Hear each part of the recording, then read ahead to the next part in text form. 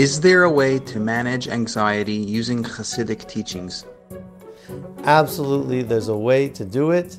The Rebbe described once that there were some very nervous Hasidim of his worried about missing a plane. He said if they would only focus on the worlds being created every single second, and they realize only the second exists and nothing else, and then they wouldn't worry. Now, why wouldn't they worry? Because they think about how the world is being created every second.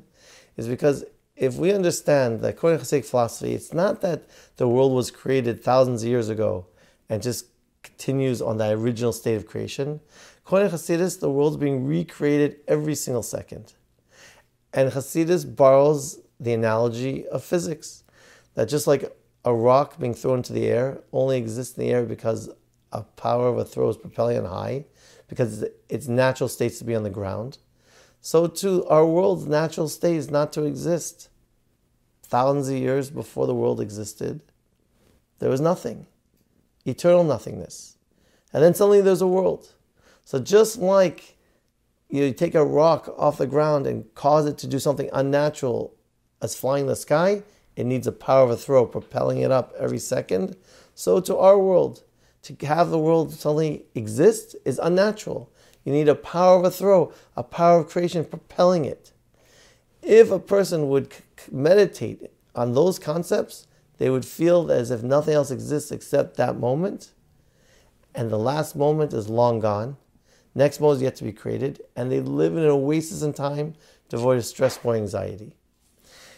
Now, in order to experience that, we're going to do a 2-minute meditation, guided mental imagery. We call it Hisbodedus in Hebrew.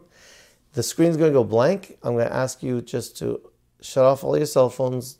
Don't look at text. Just absorb the images as I describe them. We'll meet in 2 minutes and you'll get a feel for how living the moment makes you feel as if nothing else exists. No worries, nothing. Now, the Hasidic approach to living in the moment is based on realizing how the world does not exist on its own, but rather it's being propelled into existence, much like a rock is being propelled to fly on high by the power of a throw. So let us imagine a rock. Literally imagine a rock on the ground in its initial state of inertia. That rock would never fly on high unless there was an external force of a throw propelling that rock off the ground and into the sky. As long as that force is there, the rock flies on high. Should that force stop, the rock will fall back down into its initial state on the ground. So according to Hasidus, the same thing is with our world. Our world also had an initial state of nothingness. In order to get our world out of its state of nothingness and into existence, there had to have been an external force, a force of creation propelling our world into existence. As long as that force is there, the world exists. Should that force stop, the world would fall back down into a state of non-existence. And in order to imagine that, let's imagine what was before the world. And you would imagine a state of absolute nothingness. You'd imagine a state in which there's no up and there's no down, no right, no left, no me, no you, nothing. According to Hasidus, in that absolute state of nothingness was an ever-pervading, infinitely expansive, all-encompassing emanation of God.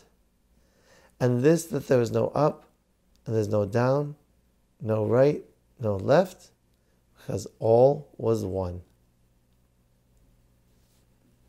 That feeling of there being nothing but the oneness of God, there's no past, no future, just the present moment, creates a feeling of comfort.